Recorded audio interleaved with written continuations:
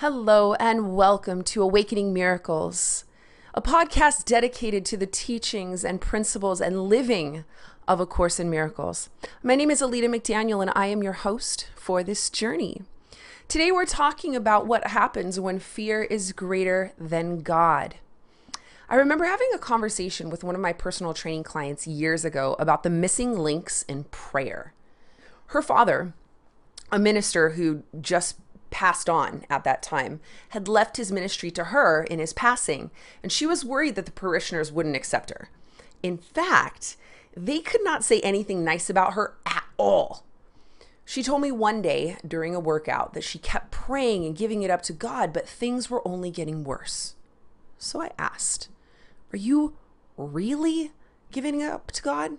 Or are you taking it back every time you worry or doubt that it's not happening in your time? Praying to God, giving your problems to him or her, then worrying about it not happening is like saying, hey, I know you're the one who's going to have all the answers, and I'm going to go through the motions here, but really, I don't trust you to handle it the way I think it should be handled. I saw a light bulb go off in her head. A Course in Miracles tells us, all fear is ultimately reducible to the basic misinterpretation that you have the ability to usurp the power of God. And if you don't know what that word means, it means to take a position of power or importance illegally or by force. Right? So if you're fearing, right? If you're fearing and you're having doubt, you're saying to God, I am taking that power from you. That's big, big. So at that time, I had no clue why those words left my lips. I had never given a second thought to that concept, nor had I even read it in a book somewhere.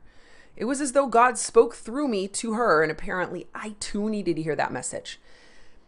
See, fear, according to A Course in Miracles, is non-truth. It's a symptom of the separation we had with our source.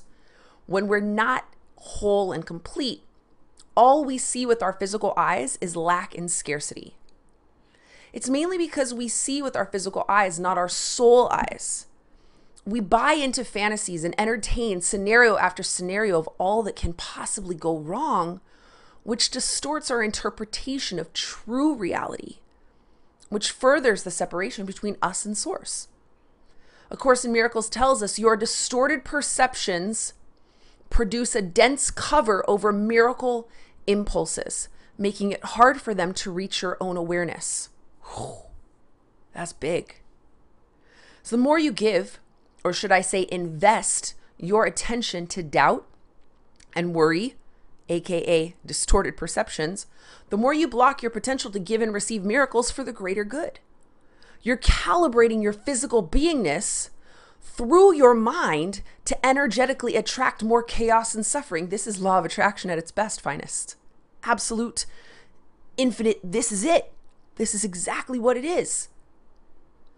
So where my client was feeling a backlash from her parishioners, she was also creating it by disconnecting from God in her worry and doubt, as well as feeling unworthy that she would not live up to her father's work.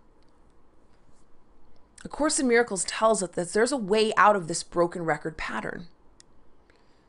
I quote, the escape is brought about by your acceptance of the atonement, which enables you to realize that your errors never really occurred. See, it's in our dream state of fear that we forget this physical world is only an illusion. And yet, when we awaken, we remember we have and are all that we need. Hence, we no longer need to be affected by the illusions and attachments of this world. It's the fear that keeps us thinking we need more resources when the surrender shows us how to be resourceful with what we have. The choice is given to us as a way of choosing into divine service or choosing into illusion. Remember, as A Course in Miracles tells us, you do not have to continue to believe what is not true unless you choose to do so. Once you see it, you can't unsee it, right? So this means once you know that God is present, fear begins to subside and you will have an opportunity to make that greater choice. And yes, we're all human. We don't always get it right. The key really is to choose this on a daily basis, such that we train our brains to see only God where illusion once resided. So I ask, how can you shift your focus to God today and every day in order to truly let go of the fear, worry, and doubt that you feel, the suffering that you feel in letting go? I hope this message touched some part of your soul, some part of your heart. And if it did, please feel free to subscribe, share this message with someone that you know who needs to hear it as well. And I look forward to chatting with you on our next episode. Namaste.